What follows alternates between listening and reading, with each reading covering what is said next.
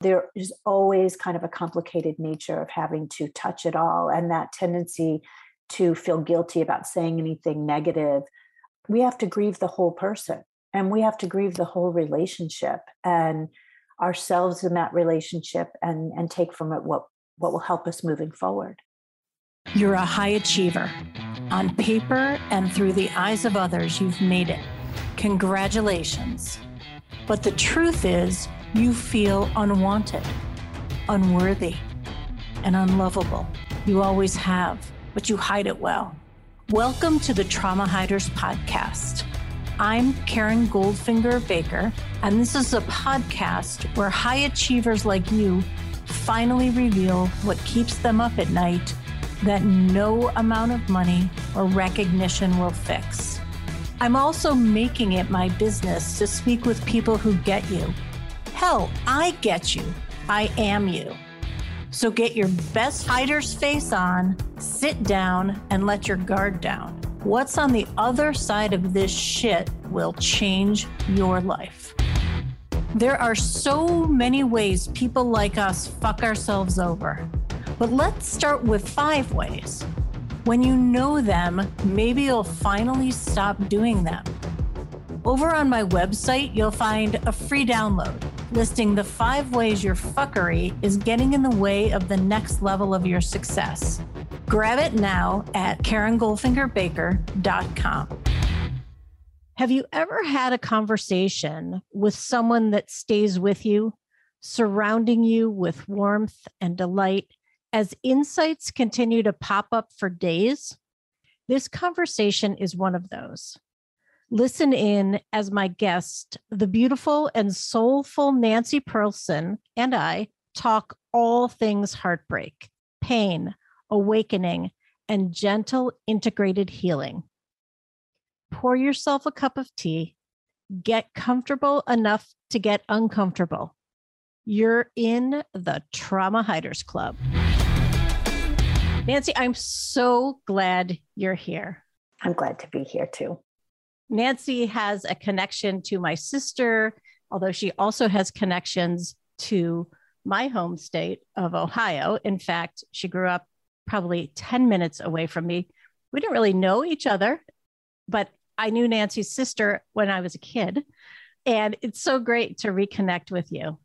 It's great to reconnect with you in this kind of full circle thing. Right, exactly. So here you are in the Trauma Hiders Club. What would you like to most hide right now? Gosh, I kind of feel like I'm stepping into everything that I'm hiding. So I don't really want to hide anything. I think that we all have something to learn from the hardest lessons that we've been through. And when we're ready to give them air, I think we can all learn from them, and certainly for myself. I don't really feel like I want to hide from anything. If that makes sense, I don't know if that's the right answer or the wrong answer, but I'm not hiding. Yeah, I'm not hiding. Like I'm out there. I'm just out there. Yeah, nice. Has there been? Well, I'm just going to ask: Are you or have you ever been a trauma hider? Yes, for sure. When I was younger, I think I didn't even realize how much trauma lived within me. And part of it was shame of upbringing and family history and family background. And I really think that when the biggest trauma of my life happened, it cracked me wide open. And all of that stuff that had been hidden kind of came to the forefront, and I was left to have to deal with it. So I stopped hiding at that point. I really did. I started just kind of owning all of my experiences and saying, okay, this makes sense that I am behaving this way because A, B, and C happened. And I can learn from that, right? So, but I think my whole life, I kind of wasn't even aware of what was living inside of me until it got broken open in a moment. Are you comfortable sharing what broke you open? Sure. My father's suicide in 1996. He was 56 years old. And what's interesting is this year, I turned the same age as my dad when he died. And it was the 25th anniversary of his death. And so I've kind of had a lot of time to reflect on those 25 years and what happened, but and how I've changed. And I've said this before, and it took a long time to get here, but I would never wish the pain of that on anybody.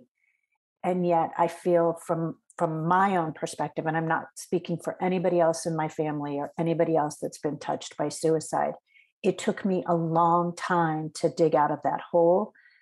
But once I did, I'm I'm grateful for the gift of kind of waking up to life. There's a Mary Oliver poem that I quote all the time. Any one of my clients know this. And I came across it like 10 years after my dad died. And when I heard it, it was like, when you know something's true, your heart starts pounding and you get chills, and it's like, oh my God, this is so right on. And it's the Mary Oliver poem, The Uses of Sorrow. And all it says is, someone I loved once gave me a box full of darkness. It took years to understand that this too was a gift. And I would have never, I still don't call my dad's suicide a gift, but it gave me an opportunity to kind of reboot my life and to look around and see what I had and be grateful for what I had, and to get rid of the things that were no longer serving me, which has kind of become my purpose, right? My dharma. Yeah. So I'm just going to go back to 25 years ago. Mm-hmm. You said you were broken open. I imagine that most people, or the vast majority of people, would not feel that way, would possibly feel stuck. Actually, I don't know how people would respond. What was it in you that could take this loss and open up to the healing process? I think part of it is nature and nurture, right? Like I, at that point, I had a really beautiful support system, really beautiful friends that had been in my life for many many years, who really stepped in to hold me. My husband is, until that time, I think I might have taken him a bit for granted, and still today I do. But for the most part, I mean, I looked at him and thought, what an amazing human being to be able to hold me. I had 2 young children at the time. I had a 6-month-old and a 3-year-old, and the needs that other people had on me and my inability to show up for them was astounding. So I had built a good support system who could step in when I wasn't there. I had an honest relationship with my family, or honest at the time, what I thought was honest at the time, where I could speak my mind and take care of myself. But I also think that there's something, when you said people get broken open, I think at some point we all have, and we probably have, I'm sure, I mean, I know for myself, we have more than one breaking open point, right? And that was my biggest breaking open point. I've had subsequent breaking open points since then, but I feel like when you have that time where you look at yourself and say, the world is no longer familiar, I will not walk back into the world as the same person. That's that before and after. There's something that kind of boots up inside of you that says, all right, we're going to do something. I remember standing outside waiting for a friend to take us to the airport to go to Dallas, where my family was at the time and still is, and thinking to myself, like, it was a really hot, sticky, humid day, and thinking, I have to make something good come from this. Like, it was in that moment, like this was hours after I had heard that my father had died, and I didn't know what I was going to do, but I knew that I couldn't live in that place forever. I didn't realize how long I was going to live in that dark place. I had no idea how low you could feel and still breathe. So you lived in the dark place, and how long did it take you to come out of it? I would say that within a couple of years, I was starting to feel part of the world again. I was starting to connect with people again. I was still pretty vulnerable, really vulnerable, but I had gotten involved at that point in working with other survivors of suicide as a volunteer. And then kind of got my energy and a little bit of focus. And I really believe that it's an organic process, that we can't push it. Mm-hmm. You have to know. I mean, I see so many people kind of pushing themselves to do so much. Like, I have to make something happen. And I still don't know what's going to happen. Right. Mm-hmm. I'm still in this place of, I don't know, this is where I am today. Yeah. And this is what feels right. And I think that surrender that took place during those couple of years of like, I think this is all I can do is sit here, Mm-hmm. and because I'm not sure. And then to be able to shift gears and open up to see myself as part of the bigger world. And then how do I live in this world and add to it Yeah. because of Wow. this experience? It's incredible, right? That you had these insights. Really, there's something in me that wants to say, like, you are a person who was sort of put here as a gatekeeper to your own soul in a way, right? Being able to take in this, not only this breaking open, but the breaking open of your world. Yeah. And not everyone could do that. And having to learn a new language, right? Yeah. And I think anybody, regardless of what the trauma is, whose life goes from before and after, who, the lens through which we see the world changes completely, finds himself back at Duolingo 0, level 1, right? Like, I don't even know anything here. Yes. Giving yourself permission to be ugly and messy and sloppy and be honest about, I'm having a really shitty day today, or anticipating what a shitty day is going to look like, and then realizing the day following that day is even worse. Or the hard work was done before and that day actually arrived and it wasn't as bad as you thought it was going to be. So I think just permission it took a couple of years to get permission, because I really think I never thought I would come out of that hole. Yeah. I knew I was changed. And when you say permission, this is not an external permission. It's my own permission to say, yeah, this is messy. You've never done this before. And I don't really know how we're going to do it. So we're going to have to access other people and connect and, start to move back slowly, and then figure out what comes next, because we can't take it on all at once. If we just surrender a little bit to, I don't know what this is going to look like. If you had told me 25 years ago, this is what my life would look like, I would be like, I think you have the wrong person. You're reading the wrong person. That's not me at all. No. Yeah. I love the pairing of I don't know and the result being surrender. Love that. Sometimes I think people, when I use the word surrender with my clients see it as giving up, right? Mm-hmm. A weakness, right? Wait, what are you talking about? Surrender. I don't want to give up the thing. I don't want to give up the, and in a way, yes, it is no longer resisting, of course, but the I don't know just feels so much more, there's a comfort there. Well, and I think surrender, I think surrender has a bad connotation in our culture of like, I'm weak and I'm just laying down and I'm going to let life roll over me. And when I think of surrender, I go back to a raft on, in the Grand Canyon, floating for 180 miles down the river for a week. And you learn, right? You learn as you're going down the river how to read it. There's the eddies, which are the whirlpools, right? Which are, your kryptonite, your danger spots. And at the beginning, you get swept into those, whirlpools all the time. And as the miles go down and as the current takes you there, you don't even have to work. Mm-hmm. You're going to get there. But if you can look ahead just enough to see what's in front of you, you can say, that looks like a danger spot. I need to work a little harder here. But if we try to go back to the place where we started, we're going to expend all of that energy fighting the inevitability that we're still moving forward, right? And I feel like I learned how to read the river. Yeah, right? I got more comfortable getting caught in the eddies.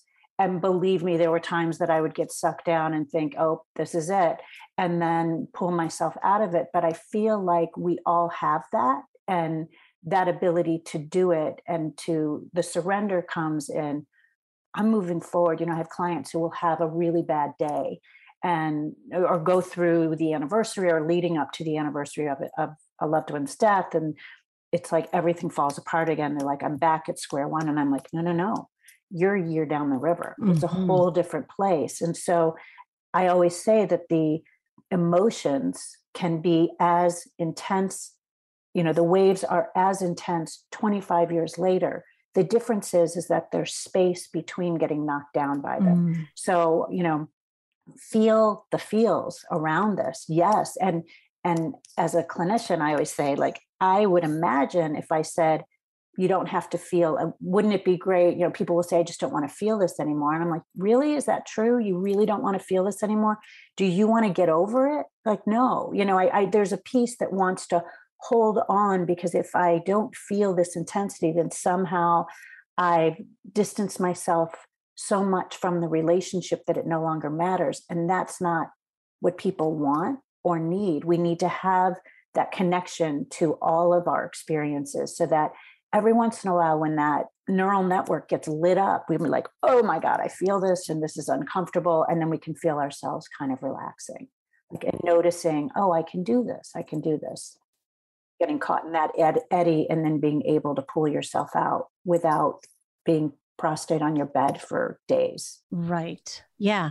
Nancy, I'm curious, what are the effects of unresolved trauma and grief that clash or combining? Maybe it's not a clash when unprocessed trauma meets grief. So I think all loss is traumatic. I really do. I mean, I think there's an element of trauma to all of it. And I think that each and every one of us, if we look at our lives, we think there have been, we talk about it in this world of like big traumas and little traumas, capital T's and lowercase t's. But a trauma is a trauma.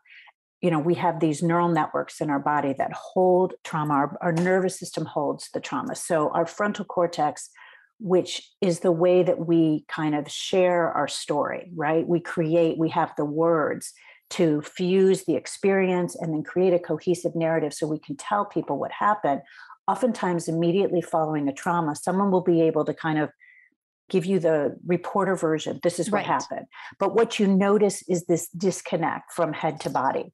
And trauma is stored in the body. So how does unresolved or complicated grief or any of these emotions come out later is as soon as we feel abandoned, as soon as we feel fear, that neural network gets lit up, because our nervous system doesn't have a clock that says, hey, you know what, that happened a while ago. Right. It feels that feeling and says, oh, I know this and I don't like this. And this is how we respond.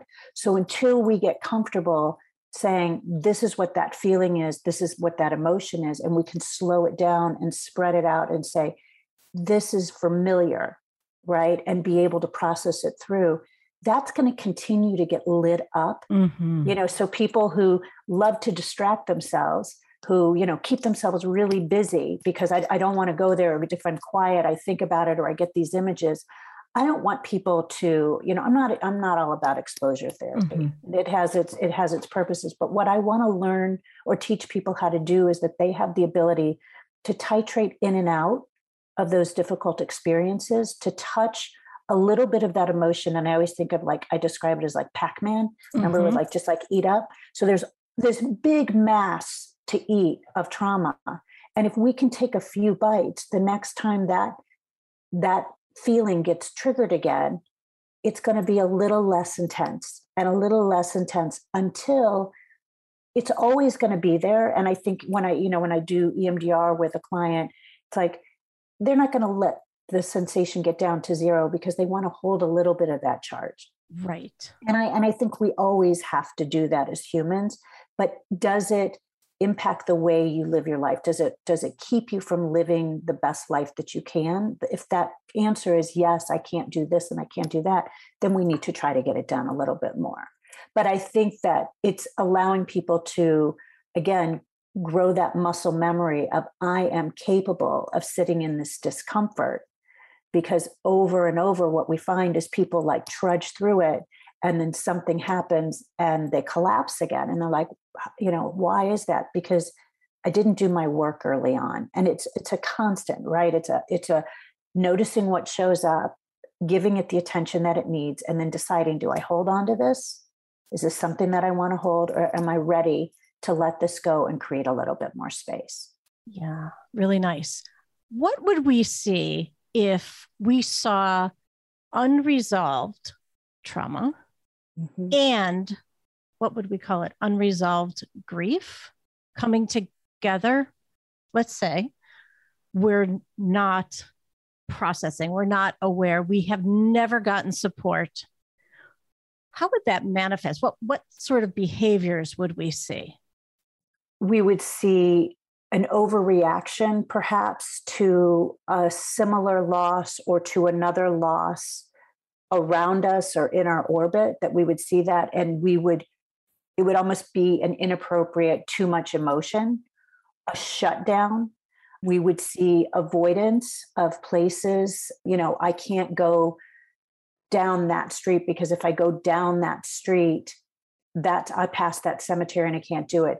It's not being able over time to do and appreciate other people's joys. So for instance, and I am not I don't want people to feel like they have to push themselves to do things too soon, to notice what you can do and to create boundaries. So for instance, a parent who's lost a child, whose best friend is now getting married, right? That there's going to be sadness and trauma there. And so creating good boundaries around yourself of maybe saying, I want to show up for the ceremony, but it might be too much for me to stay for the party, right?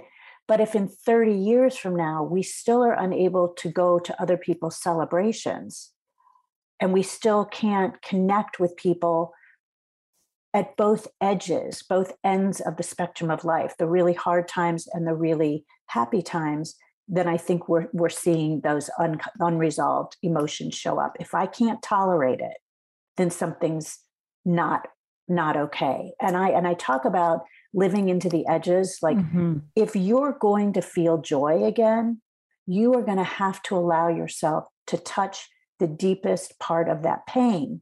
Because if you're blocking out any part of that pain, you're also blocking out the ability to feel joy. And what I often say is, like, when you step into it full on, the world becomes technicolor and you laugh harder, you cry harder because you know what joy feels like. And you also know what pain feels like. But that in between space for a period of time feels safer. And I think giving people permission to say, no, I'm not ready to go there yet. Right. And I've had clients say to me, well, I'm afraid to go to the vortex. I'm like, I get it. And I'm not telling you we're going to jump into the vortex. We're not jumping off the high dive into this. What we're going to do, our work together, is taking slow steps towards it and taking small bites of it. So by the time you get to what you perceive as the vortex, we've already processed enough of it that you're going to look into that black hole and say, oh, I did that. Yeah. Right. And so when we see our lives getting smaller, that's when we have kind of that intersection of unprocessed, unresolved things that I'm afraid to do over things that I won't do, or relationships getting kind of going sideways at strange points. All of those things, I think, are indications of kind of unresolved stuff. And we don't often know. Right. It's the 6-year-old, whose dad died when he was 4, who his goldfish dies and he's hysterical. And the mom says he didn't even cry when his dad died. And I said, because he understands it at a different level now. So the tears for the goldfish are also fused with the tears from the death of his dad. And as we age and as we hold our losses, they're cumulative in nature, right? So each one pulls the threads of the other one. We're not separate books, we're chapters. And it's not a short story, like we're not compilations of short stories.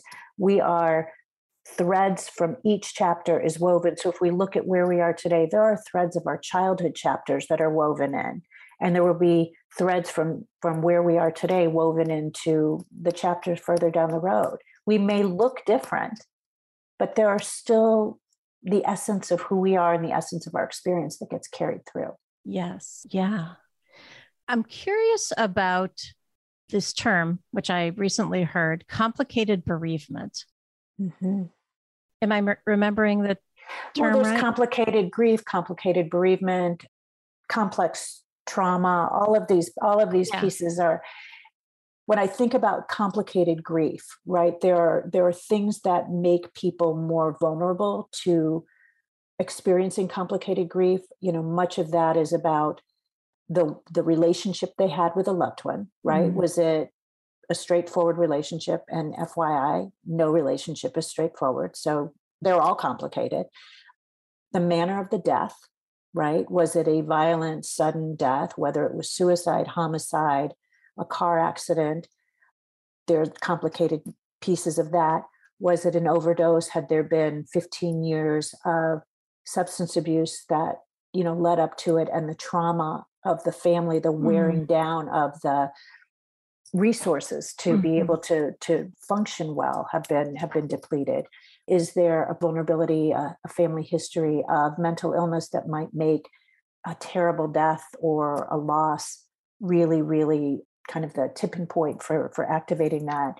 All of those factors, and the support system around the person. With, in isolation, it's really hard to dig yourself out. It really is. And this is why, as humans, we are meant to connect. And so, looking at kind of the number of vulnerabilities that you have around a loss, and then also looking at the supportive factors, to help us kind of move through it. Does that answer your question? Yeah. Yeah. What I'm taking in is we are all either we've experienced or we will experience loss, right? Yeah. Well, I always say, if you're human and you're lucky enough to love somebody, Yeah, that's right. this is universal. We're all going to feel it at some point. And Yeah. I heard a comedian say, not all people that die are loved ones. And so there is always kind of a complicated nature of having to touch it all, and that tendency to feel guilty about saying anything negative. We have to grieve the whole person, and we have to grieve the whole relationship and ourselves in that relationship, and take from it what will help us moving forward. Yeah. Yeah.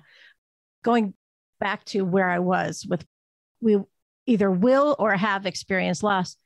It's beautiful to hear what you're bringing on, the healing aspect and the support and the community and the resources. And I have this aching in my heart for those who have not done work, to whatever work is, who haven't looked within or had the opportunity or chosen to get some help around what is. I imagine people listening to Trauma Hiders Club have a experience that was too fast, too soon, too much, right? That's definition of trauma. And so what I'm hearing is an invitation for all of us to connect with that ache that we have within, and if possible, to get help, to find a partner, whether it's someone they can count on or somebody who is actually like trauma informed, or whatever kind of therapist. Like, get that going, because loss will happen. Yes, exactly that. And I also want people to recognize, I think we all do this. You kind of look back and you say, oh, I fucked that up, right? Oh, I just didn't do that right. And the reality is that we all do things to adapt to our situation and our surroundings. And that's a survival technique that as human beings we have. And just because we chose one way does not mean that that's it, right? That we always have the ability to adapt and to change and to recognize and to grow and to get smarter, like our smartphones. And so to say, that's what I did then, because that's what I knew how to do. Those were the tools that I have. And where I am now, I'm noticing that I'm not happy in these areas. And that way of functioning and adapting and living doesn't feel so good now. And I may not be sure of what comes next, but I know that I need to do something. And that kind of impetus to change is really when it feels so uncomfortable, or when you look around you and you think something's not right. Right. And you may not even know what's not right, but you just know, I don't feel right. This doesn't feel good. And that we always have the ability to change. And I'm gonna butcher the quote, but Viktor Frankl in his book Man's Search for Meaning, kind of the main theme from that whole thing for me was, there's the stimulus and there's the response, right? This thing happens and we respond. In between the thing happening and our response is the space. And oftentimes the stimulus happens and we react and we go to our knee-jerk pattern reactions. It's like my Carole King Tapestry album that has this giant skip, and I don't even know the words because every time it comes on the radio, I'm like, where'd that verse come from? Because I just immediately in my head go to the next verse because my record skipped. And so it's the same thing of kind of recognizing those knee-jerk reactions and taking that space and slowing down and pausing and saying, whoa, what just happened? Yeah. And instead of reacting, responding. Yes. Right. So as Viktor Frankl said, we use that space for growth, for awareness and change. And when you are traumatized, when you are dealing with hard things, it is really hard to take that pause. And I would encourage anybody as often as they can to take that pause and to sit and to reflect and say, okay, what's happening? What am I noticing? What is this and what's coming up? And how do I move forward from it? How do I want to respond? Because what I want to do is call so-and-so and scream or lash out or go eat a pint of ice cream or, get high on whatever you get high on to numb it out, right? That's how I'm going to do this because it's just too damned uncomfortable to sit in this space. And I'm saying that the only healing comes when we recognize our own power to step into that space and say, I can do this uncomfortable thing. And then, as I always say, notice that moment where you start to feel a little bit better and say, oh, I did it. I stepped out of the vortex and I was able to get out. We're so capable of change always until the day we die. Yes, absolutely. One of the ways that I first learned to be in the space between what happened and how I reacted, there's no genius here, but I started to just put my hand on my heart. And it was as soon as you did that, did you see me? I was like, yeah, yes. Yeah. Yeah. There's no genius in that. It didn't cost me anything to learn it. Right. It was my invitation to myself to just slow down, get in touch with whatever was happening within. And by the way, I am someone who lived with unprocessed trauma for a long, long time. So I could identify sensations, right? Like my stomach is churning, or I just kind of puked in my mouth, or I have a tightness in my chest. That I could do, but identifying the feeling, the emotion. Yeah, the emotion, right? Feeling is a different thing. Yeah. The emotion behind it, that's something that I'm practicing each day, still to this day. Well, think about even the words we use. The words we use. It was heartbreaking. It was a gut punch. Yes. I felt beside myself. Right. These are all terms that kind of explain the physiological response in our body because that reptilian survival mode kicks into place. And so, I had a lump in my throat. I couldn't swallow. My heart, I felt like someone was sitting on my chest. These are all somatic responses. And so to get curious and say, okay, wow, I feel this in my chest. Oh, that's sadness. That's, and oftentimes, it moves from it goes from panic to sadness to then, whatever other emotions. And if we allow that thread to kind of unfold itself, then we make sense of it, right? Then we can start to engage the higher levels of our brain to create the narrative, right? My whole focus with my clients in whatever way they can is let's find a way to create a cohesive narrative so that we're not just, sharing it as a, this is A, B, and C, this is what happened. It's, I can share my story with you and it makes sense the way I share it with you. Like, how do I want you to understand who I am as a result of the experiences that I've been through? Yeah, I love that.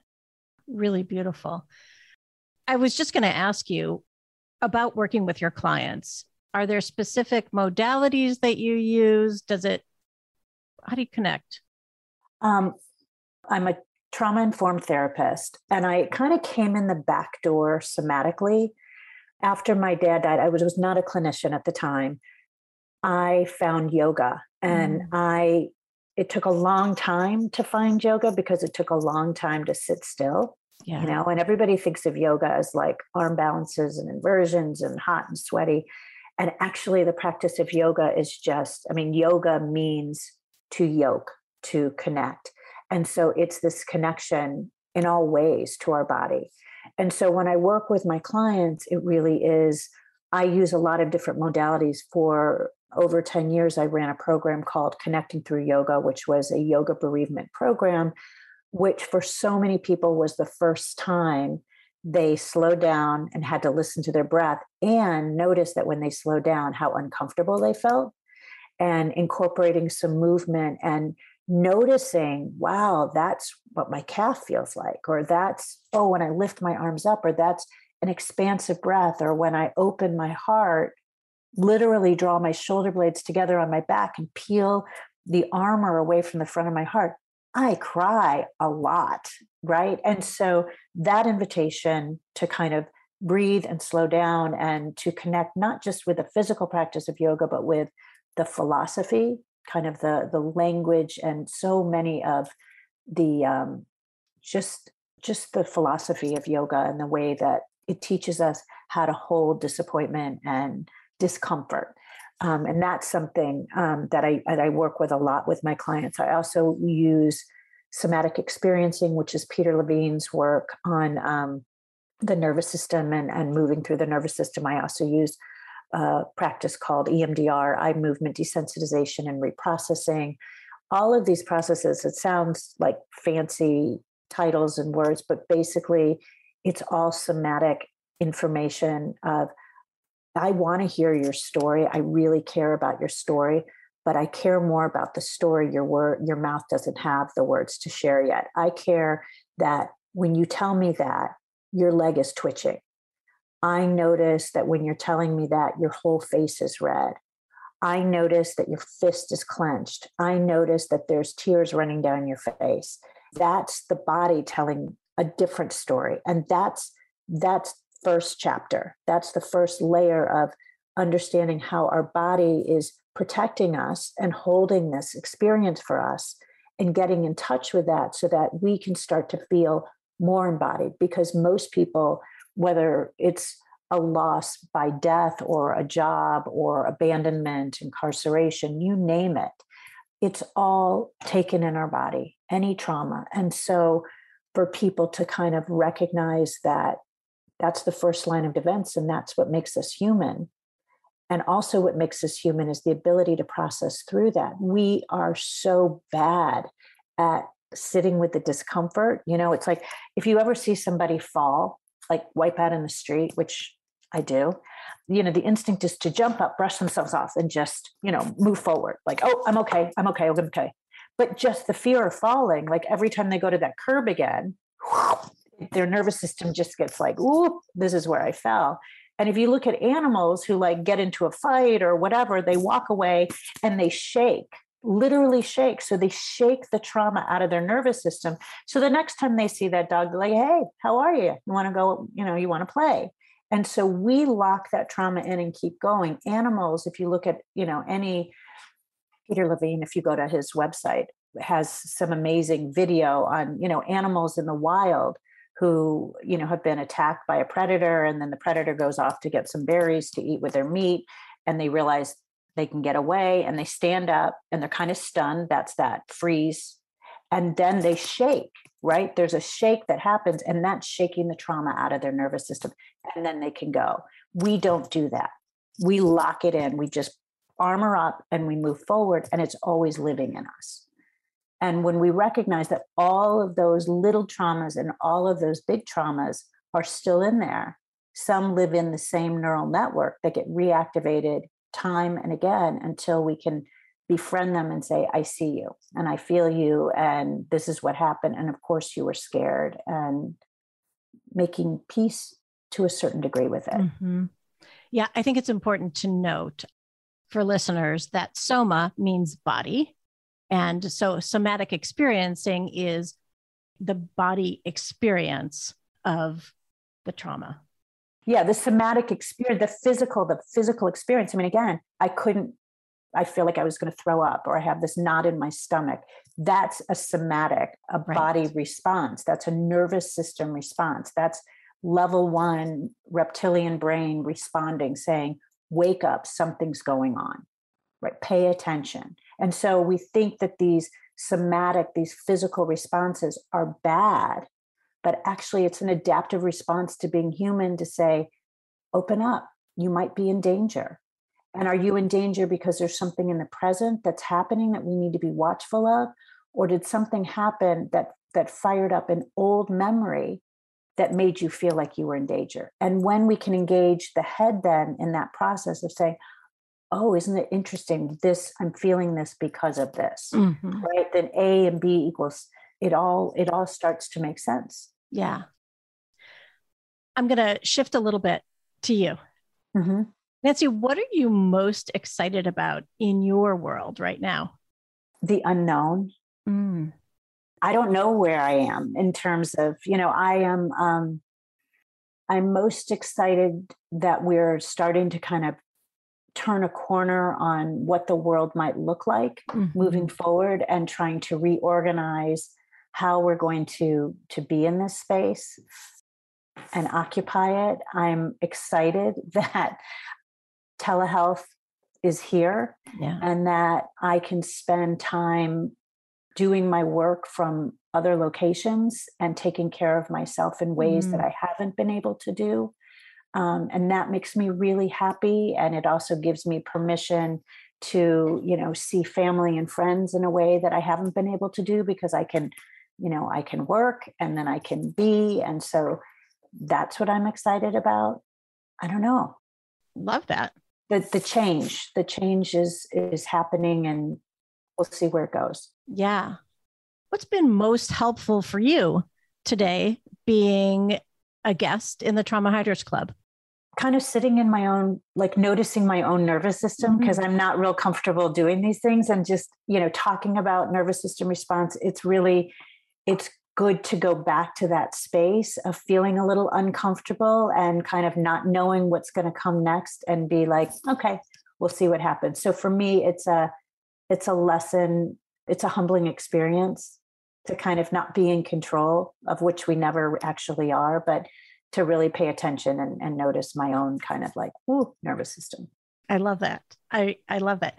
Well, as much as your nervous system was firing, which is a good thing, you showed up alive and with really wonderful content. And I have no doubt that listeners of the Trauma Hyders Club will gain so much from hearing this conversation. So I want to thank you for showing up beautifully and brilliantly, and bringing to us today so much important conversation, so much important information, and a spirit that is really beautiful.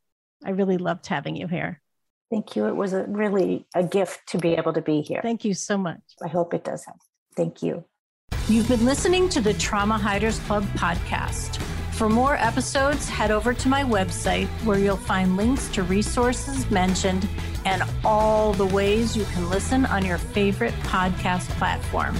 And if you're ready to fight, discover the rules of Trauma Club. Head over to KarenGoldfingerBaker.com.